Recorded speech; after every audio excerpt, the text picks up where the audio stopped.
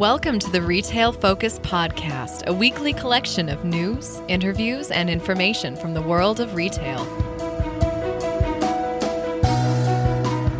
Welcome to this edition of the Retail Focus Podcast. I'm Trent Kling. Coming up on this week's episode, we'll be joined by Edward Coury. He is the Managing Director at RCS. He'll discuss a little bit about the dynamics of retail leases as far as their negotiations with landlords. It's a part of our ongoing ICSC interview series. In news, one of the nation's largest retailers reveals earnings, but more importantly speaks to inflationary impacts and private label development. And in looking ahead, an off-price grocery retailer continues to expand in the Mid-Atlantic. Our podcast this week is brought to you by BAMS. We'll discuss them a little bit later on in the show. So let's get right to our news section. Who else but Kroger leads our show? Lots of potential storylines here, from inflationary impacts, fuel impacts, and also what we've heard about supply interruptions for certain high-volume categories.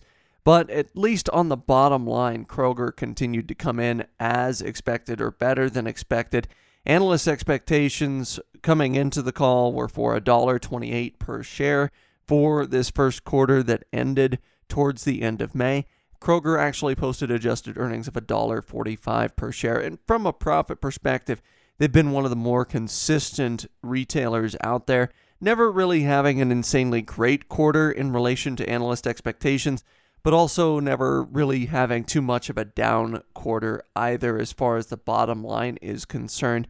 But regarding the sales numbers, overall sales rose from $41.3 billion to $44.6 billion. So it's a pretty large jump, a jump of around 7 to 8%. Operating profit as a percentage of sales also rose from 2% to 3.4%, and that was helped along by reduced SG&A expenses there. Fuel accounted for nearly half of the revenue increase, though, when you look at Kroger as a whole, because you see these price hikes over the last 12 months. So that's helping out a little bit in terms of revenue, also a little bit in terms of margin, simply because of the overwhelming price hikes we've seen in gasoline throughout the country. We did see Kroger's cost of goods sold rise during this last quarter, but more than offset by the decrease in operating, general, and administrative expenses. Now, as far as those in-store sales are concerned, identical sales rose by 4.1%, excluding those impacts that we talked about from fuel price increases. So 4.1% year over year, that's not necessarily enough to keep up with food inflation, or at least those macro level food inflation numbers that we've seen.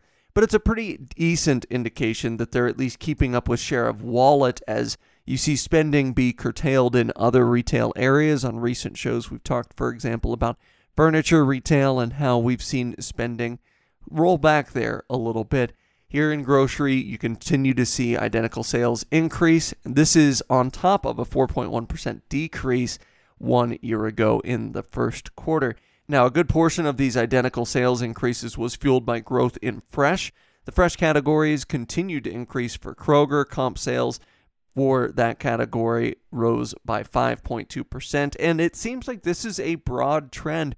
Albertsons and Walmart lately also seeing continued sales increases in fresh. And some of this can no doubt be attributed to protein inflation, where in meat and dairy in particular, you're seeing prices rise. But retailers are still making the argument that habits have developed during the pandemic regarding more home preparation of meals, and those habits appear to have stuck around to some extent. This is something leadership talked about a little bit later on in the call during the Q&A. Also, Kroger's private label sales grew by 6.3%, so outpacing other products and outpacing those name brand products, if you will. So therefore, you've got a higher percentage of overall sales for Kroger coming from private label products. 92% of households shopping at a Kroger store during the first quarter purchased at least one private label brand during the course of the quarter. And again, this is somewhat of a test of what you want to see from the current climate and what you want to see from these numbers. You could come away from this thinking that this is a circumstance where customers are becoming more cost conscious, so they're trading down, they're operating more in private label products. Or maybe you could look at this and see that Kroger is just doing a great job in private label development and marketing. Now, the real answer, as so often is the case, probably lies somewhere between the two. Kroger's probably doing a very good job in terms of private label development and marketing, just like Albertsons has been doing, and also people becoming a little bit more cost conscious. But the numbers in terms of comp sales, in terms of those fresh sales and private label sales going up, allowed Kroger to boost their full year forecast to reflect comps increasing during the course of the year by 2.5% to 3.5%. So overall, a positive when you look at comps for Kroger. Now, regarding inflation, that hot button topic everyone seems to be talking about, Kroger is seeing a change in shopping habits. And as we alluded to with produce sales, they're seeing evidence of customers cooking at home more often once again. So you saw a wave maybe of customers returning to restaurants. Now with some of that pricing pressure, now with wage inflation as well, you're seeing some of those customers of Kroger return to not only shopping in store for these products, but prepping food at home more often. And this is borne out both by sales numbers and in their discussions with their biggest customers. However, they caution that customers aren't necessarily all reacting in the same way to the current environment. Some households have been affected in different ways. So they said, basically, you can't look at this and saying, well, everyone is trading down because they're cost conscious, because they have been seeing business flow to their premium private label products. Murray's cheese sales, probably chief among them.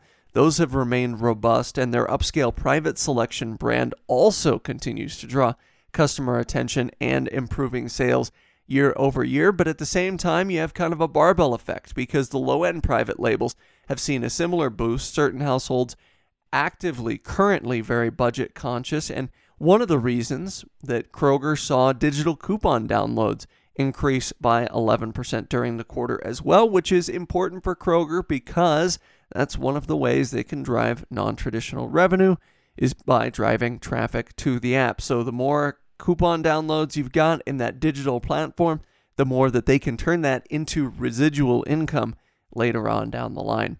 Supply chain for Kroger, also an issue. It was noted insofar as gas prices are concerned, definitely headwinds exist for Kroger and diesel fuel costs. I don't think anyone would be surprised at that. But some of these headwinds have been mitigated internally by cost controls because Kroger owns a lot of their own fleet. And so as a result, they aren't having to bid out work with third parties. This has resulted in Kroger being able to keep costs down somewhat, even though you do have spikes in fuel prices. Payroll-wise, they expect fleet payroll, but also in-store wages to continue to increase throughout the course of the year. And part of this is due to cost of living increases for retained employees. And there's good news here for Kroger on the staff front. And something we haven't talked a lot about during the course of the last 2 years is good news on the staff front for any retailer. But Kroger actually saw an increase in both hiring and retention after the Omicron wave. The retention numbers, that's the big thing for Kroger, and part of the reason why they do see wages increasing, because they're seeing the average life of an associate with the company increase. They're also seeing a larger number of what they call boomerangs, which are employees that have left for other work and are now returning either as a result of the pay, the benefits, or the workplace culture at Kroger. And of course, management is going to talk quite a bit about the culture, as they did on this call, being important. But it's also showing us that, hey, this retail work, at least Kroger's creating an atmosphere where when associates leave, they don't completely close the door on coming back. And I think that's an overall positive for Kroger when you see these boomerang type employees or associates returning to the fold. It certainly means you're doing something right in terms of organizational competency, whether that's you're paying them more, they get better benefits, or it's that culture that leadership loves to focus on.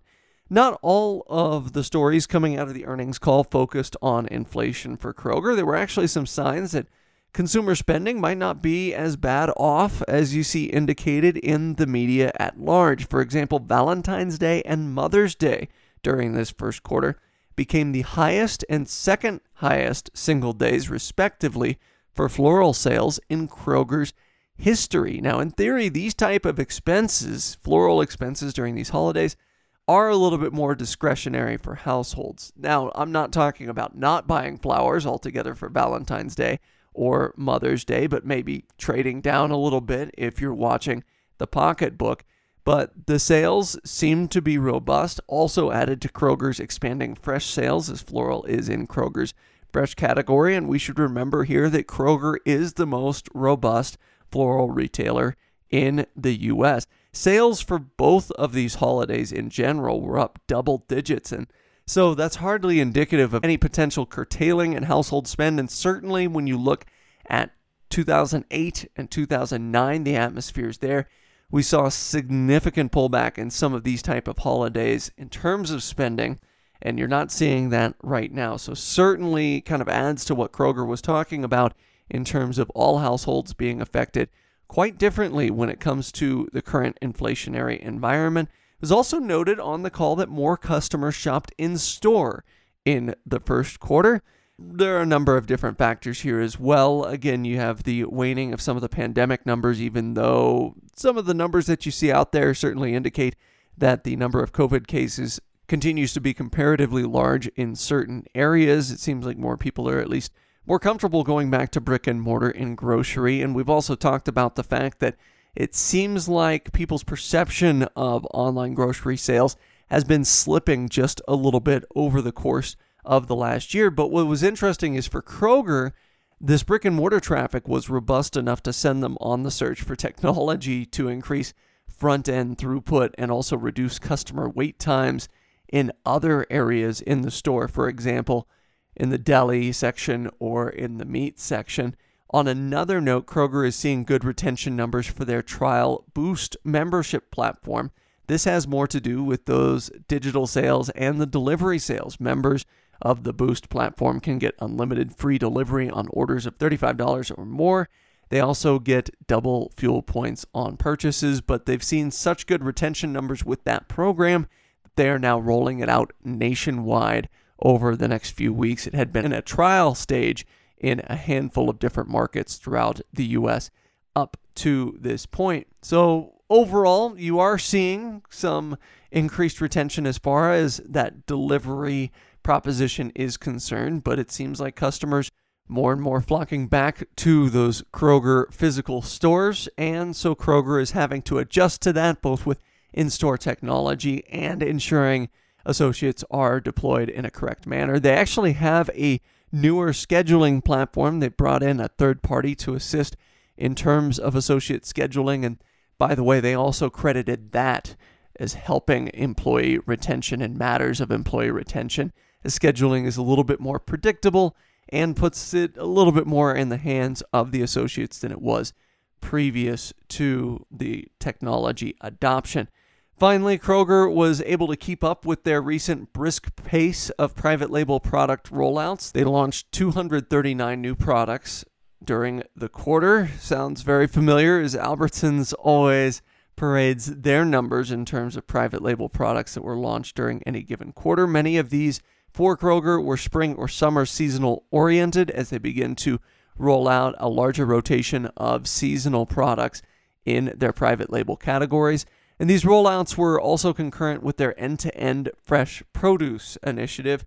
They credited that for driving produce sales, but in all honesty, again, the customer-facing aspects of this program aren't immediately notable to a lot of shoppers, so this may be optimistic attribution there. So in all, I think what you're looking at with Kroger is an atmosphere where customers continue to open their wallets, their pocketbooks, their purses, etc.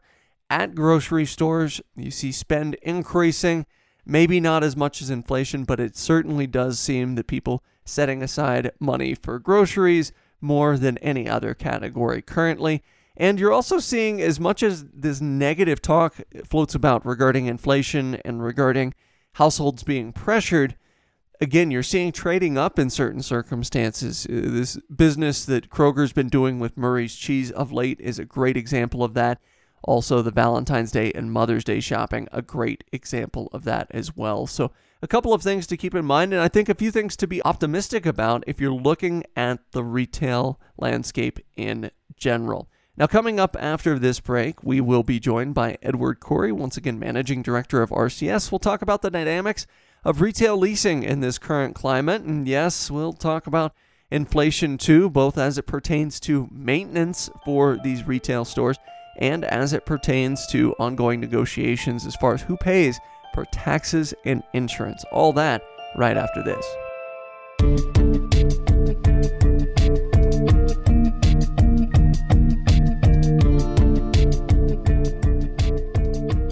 BAMS! Are you accepting credit cards in your business? Of course you are. And if you're not, and you're a retailer, then you definitely should be. But did you know that Stripe is not your only or best option for payment processing? You can get paid well with BAMS. BAMS is a national payment solution provider with automated next-day deposits and major savings when compared directly to Stripe, PayPal, and Square. BAMS provides competitive pricing and deposits directly into your bank account in as little as 12 hours. Visit BAMS.com/paywell, it's PAYWELL, for a limited time and get a $50 Visa gift card after completing your rate analysis to see how much you can save.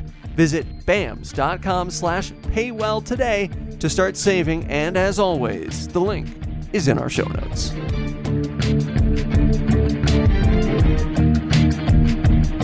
In the first installments of our ICSC interview series, we've discussed a bit about how some markets go about attracting retailers to their area, but the leasing process is sometimes more complex than people might think. We've heard a lot about how landlords and retailers have become partners a little bit post-COVID, but what does that look like in practice when it comes to negotiations, especially when a retailer has been in a spot for some time? Here to discuss in and outs of retail leases and negotiations is Edward Coury, Managing Director at RCS.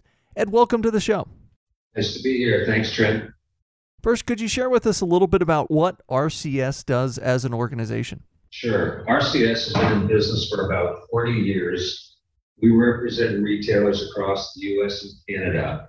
We do everything from portfolio management, which includes existing fleets, to growth and development, to restructuring. We've done distressed retailers as well, extremely healthy retailers grow and reorganize their business in the U.S. And the last few years have been pretty robust in both categories. All right, so for our listeners out there that might not know a bunch about what retail leases might look like, in the current landscape, what do landlords, retailers look at as far as key points by which you might evaluate or negotiate a lease? Well, I think everybody's looking for a good commitment to the other party. So as a retailer, we're looking at the quality of the developer and our reliance upon their commitment to their own properties. We're looking for the quality of the center that they're in, the demographic match to our clients' particular customer base. And then, because most of these terms are 10 years or potentially longer, we're looking for a long-term horizon as we measured against our risk.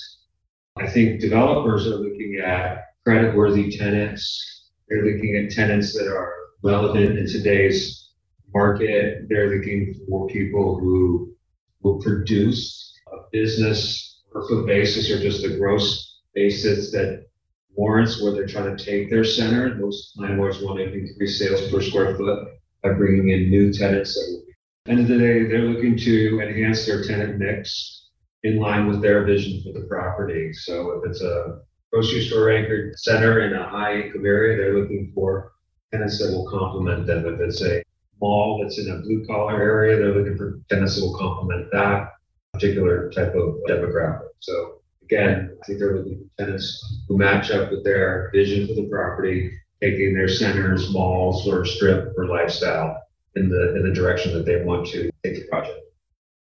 All right, so we've talked a little bit about what tenants are seeking, what landlords are seeking in terms of maybe that match. But once they find a match, once the retailer finds an appropriate shopping center, once that shopping center owner or property manager finds the tenant that's going to add to their mix, when it comes to negotiating the leases, obviously landlords are going to want high rents per square foot. But what are some things, maybe some sticking points in terms of lease negotiations currently where maybe landlords and tenants are looking for particular things here?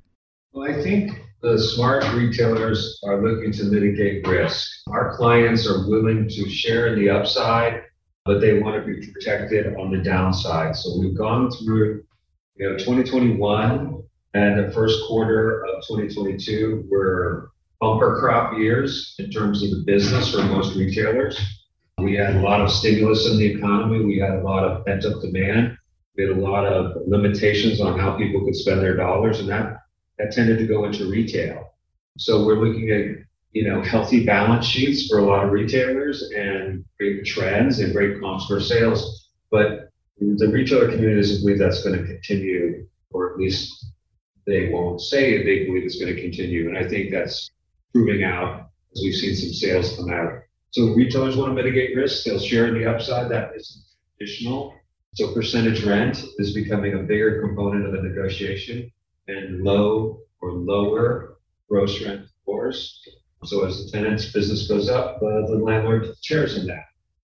And as you mentioned, landlords are trying to maximize their rent stream. So they're looking for the highest rent per square foot. They're a little bit less creative on what percentage rent will mean to them.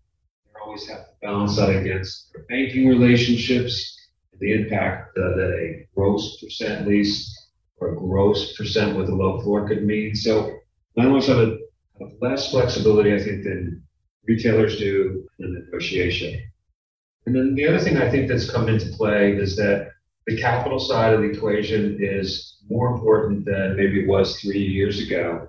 So the capital side, as again, retailers try to mitigate risk, they want more capital from landlords to build their stores, that contribution. In addition, the construction costs, as we're all aware, have increased dramatically over the last 2 years. So what cost $100 a foot 2 years ago might be $140 today. So just the basic balance sheet needs of building a store and putting together the right economic package for a retailer are vastly different than they were pre-pandemic.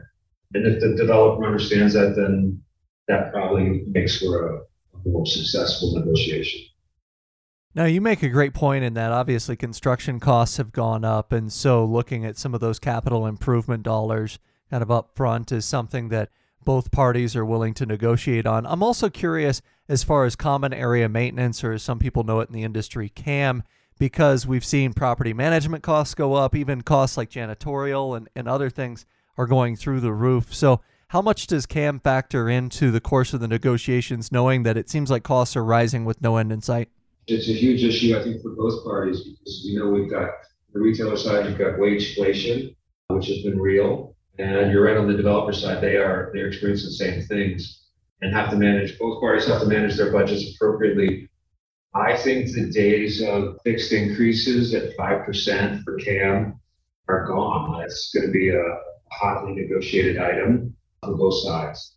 And it's probably the bigger issues that we're going to face in terms of sort of the small part of the deal, which you don't often think about CAM and taxes going up by 8% or 9% a year, but that's quite possible given today's inflation. So that's a big issue. I think the new normal will be 5% increases on CAM and insurance. All right, so great insight there as far as how inflation might be impacting lease negotiations. So to this point, we've talked a little bit about maybe new leases, but I'm curious, when you begin to work on behalf of a client or a retailer, when you've got leases in place across the course of their portfolio, how do you go about evaluating leases in comparison to, say, maybe store performance or the importance of a given location? And then also, you're probably looking at leases that are written by a lot of different parties, because every landlord for a while had their own lease templates. So how do you go about evaluating leases when you begin to partner with a retailer? That's a great question. I think that not only do we see a lot of different leases and landlords, we see a lot of clients, and each one of them has a certain financial metric they put forward to us to negotiate. And I think that's the baseline, is that you have to establish the notion that you would stay in a flagship mall, if you will, or a AAA mall, and lose money or not meet a particular percent of sales EBITDA, I think are gone. So when we look at a portfolio, we try and be very smart about it. Say, if our operating costs not be more than 10%, that's our number across, as an average across the board with, maybe a variance of 2% to the up and 2% to the down. I think most retailers are very disciplined and are willing to close stores that aren't profitable and are willing to close stores that make the metrics. So it's just the state of the state, I think, after going through the last couple of years. The notion that a retailer would take excessive risk, I don't see that right now. So we talk a little bit about the downside of it, maybe if a retailer is underperforming in a certain location. We'll talk a little bit about that here in a moment, but there are also circumstances, and we see with certain retailers that are out there that are looking to expand their square footprints in certain locations. Certainly this is something we've seen with Dollar General and their pop shelf expansions, other retailers also fitting the bill. And I'm curious what the general process is when a retailer out there maybe targets a particular location. They say, hey, this is well performing. We actually want to expand. What might the dialogue be like with the landlord, provided that the space to expand is available? Well, I think that's everybody's watching for, store potential, even landlords do. So if the store is, doing $2,000 a foot when $1,000 a foot is the average, and they come to the landlord to expand, that should be a mutually agreeable discussion. And as long as no party gets greedy, that should be something that can be put together. So that tenant says, my operating costs are, I have a little room in my operating spend, but I need another 25%. That should be a reasonable negotiation. An expansion of the store just financially, when it gets to the CFO, is really a tough deal. That's very hard to do. My experience having represented a lot of retailers. So spent costs, some costs, got an infrastructure that's in there. The capital spend is a big deal. And the retailer has to get a return on their investment as well. So it is not easy to expand a store in place or in the same shop. So you really have to have a willing partner on the landlord side to make the economics work. And then let's go back, talk about maybe an underperforming location. When you look at a retailer, they're evaluating locations. They might say, well, sales per square foot or sales for this market are less than what we would desire. We've thrown everything at the wall. Nothing is stuck. When a retailer decides upon leaving a particular location, what are some considerations they have to have in the back of their mind as maybe an exit strategy, so to speak? Well, I think everybody's going to look at sales transfer. So if you're closing a store in a market, are the sales going to transfer to other stores? I think you also have to consider your internet sales. How is that going to affect your online business? So that is part of the considerations. Obviously, you care about the customer that you have built, even if the build may not be as robust a population. You've got to consider them. So those are the things you start to think about without getting into the operation side of where do the employees go when you shutter a store. But, sales transfer, your impact on the e-commerce, do you come back and re-enter the market in a different location? Did you just pick the wrong real estate when you did the deal initially? So that's a repositioning. So those are the three big things I think they've got to consider. Ultimately, you also have acquisitions and banking arrangements that might also come into play where you can't go, where you have store count thresholds you need to be cognizant of. It's a little complex at that point, probably not the first thing the real estate guy thinks about, but CFO and the CEO are. So you've got to manage the store fleet size. You mentioned the idea of sales transfer once you've decided upon closing a particular store in a given market. And I'm curious, we've talked to this point about inflation when it comes to construction costs, inflation when it comes to common area maintenance, but also we've seen incredible spikes in gas prices recently. Has that entered into the discussion as far as retailers are concerned when they look at a map and say, well, maybe we can transfer sales to this location or this location, especially when you're closing a location in a mid-sized market? Are retailers maybe a bit more cognizant that people don't want to travel as much? I think they're cognizant of the impact of rising fuel costs on it. So do they get that granular? I can't really say. A lot of the sales transfer forecasting is an analog that's done by outside firms to help them figure it out. And it's still, at the end of the day, a bit of a guess. So factors like the cost of fuel could be a variable that impacts sales transfer. Definitely could be a variable. That's pretty granular, and I don't think most of our clients wouldn't think of it that way. Understood. And I'm also curious about, you mentioned re-entering a given market. Let's say a retailer maybe has moved out of a market or been out of a market for a few years. They're seeking to re-enter the market. What are some considerations amongst clients that you've worked with just in terms of re-entering the market, making sure that that real estate is correct this time around? Yeah, that's a very big deal, and you can imagine that that was a painful discussion when you close the store and then you're going to go back in. But at the end of the day, they have to look back at why they closed that store, period in time when they closed that store concerning their business, like were they a healthy company, was their product resonating? So many stores get closed when retailers are not doing well, not just in a certain market, but maybe just generally. So the lowest performers get cut by default. As their business gets healthy and they get back to being successful, returning to a market that they were in before and getting all the partner buy-in internally, especially the finance team. Once they do that, then I think there's additional focus on not only the type of real estate, making sure it's appropriate. They're going to think back at what made them close before. What was wrong about their prior location if it wasn't the product or wasn't the team. So they're going to be very thoughtful about that. And I think the other thing, quite frankly, is re-entering a market that you closed. If you're risk adverse on a market you love that's new to you, you're even more risk adverse. I think personally, this is what our clients would suggest, re-entering a market, because making the same mistake twice doesn't sit real well with anybody.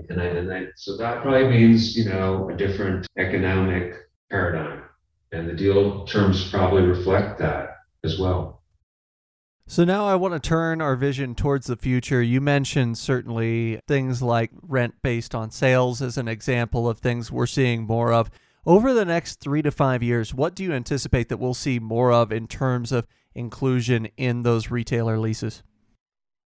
I think most of our clients, and I think this could become more pervasive, want a single gross rent that they pay. And that is versus a percent of sales. And if it's 12% is their number, if that's their threshold of pain, then I think that's what that's the model they're going to run with. I'm not saying that landlords are buying into it completely. Some are. And I believe that's the way of the future. And maybe it's a modified gross rent where taxes are pulled out. But for the most part, the landlords are pretty smart. They can figure out what their gross rent is and what they need and combine 3 numbers: taxes, CAM, and rent, and insurance. Pull out taxes and give the retailer a round number. And so this is it versus 12% or 10 or 15 or whatever the number is. That seems to make the most sense to me for our clients. And as a former landlord, provided you're starting at the right spot, you now have upside that you probably didn't have before. I think a lot of planning in late 2021 didn't anticipate inflation to be anything but transitory. I don't believe they anticipated a foreign war that's having dramatic impact on the cost of petroleum to food supplies, exacerbating inflation. And I don't think they had a sense that Shanghai or China would have another round of lockdowns due to COVID. So all those substantial changes, what our clients are doing is they're readdressing the decisions they made last year, and they're just double checking to make sure they're still comfortable with them. As this has been well reported, there are a lot of retailers who are reducing their open to buy, their new store plan for 2022, and either pushing it into 2023 or not commenting, just reducing the size of their new store plan, and probably having an even more rigid set of criteria as they manage to, potential soft landing of our inflation or maybe a slight recession going into 2023. So it's definitely on a lot of our clients' minds as to what the rest of this year is going to feel like. And I think some of them have pulled back on their aggressive nature. Well, some great insight about a topic we absolutely love to discuss on the show. Once again, thank you for joining us today on the podcast. Thank you, Trent.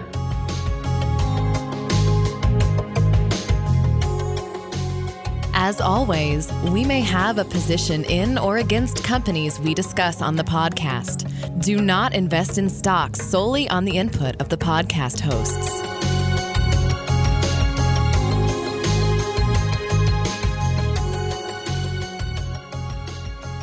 Well, we thank Ed for joining us. It's always a fascinating conversation to have regarding the relationship between tenants and landlords. Something we heard over and over again at ICSC was the fact that this relationship between tenants and landlords has become more of a partnership than it has been an adversarial relationship after COVID.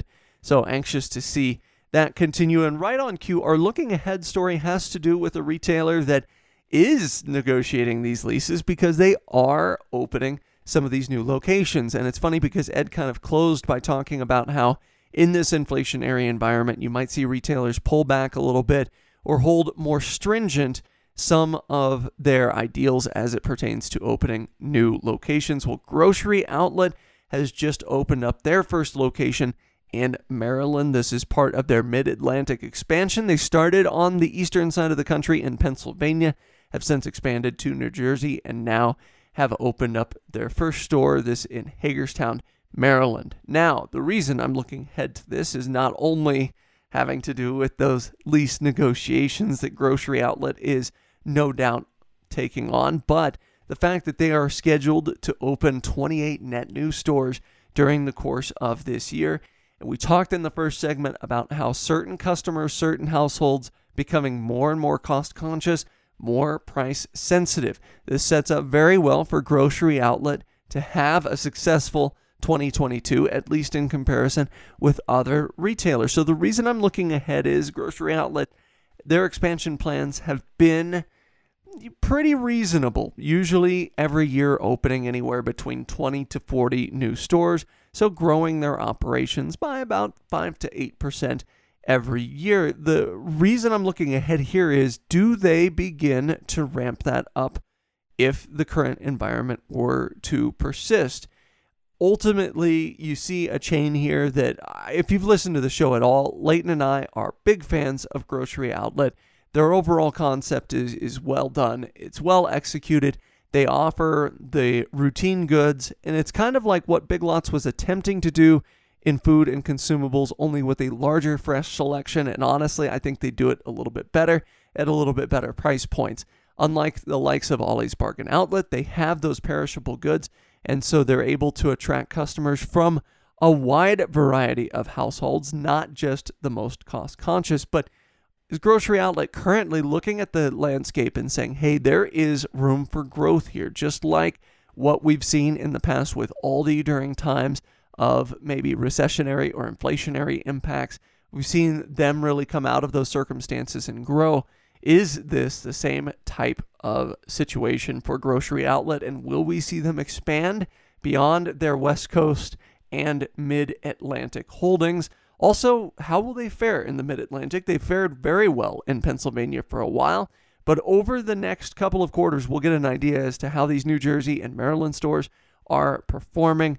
They have around 10 stores planned, new stores, I should mention, for this particular area of the country. So we'll get a nice view into that. And at what point, if any, do they decide to attack the middle of the country? Some markets in the middle of the country are wide open as far as the potential for an off-price grocery retailer that carries a lot of name brands, which is a differentiator for Grocery Outlet when you compare them to the likes of maybe Save-A-Lot or Aldi or Lidl. You have those name brands, a lot of those CPGs that some customers are looking for, even if they're looking for them at a discounted price. So a lot to look for there at Grocery Outlet over the next several years, and I'm anxious to see how this Mid-Atlantic expansion continues for the company. Well, that'll do it for us here this week on the Retail Focus podcast. Thanks to Leighton helping out behind the scenes. And a big thanks to BAMS as well for sponsoring this week's episode. I'm Trent Kling saying so long until next time.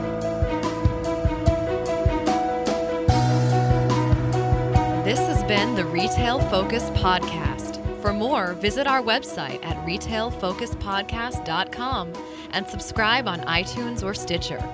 Follow us on Twitter at Retail Podcast.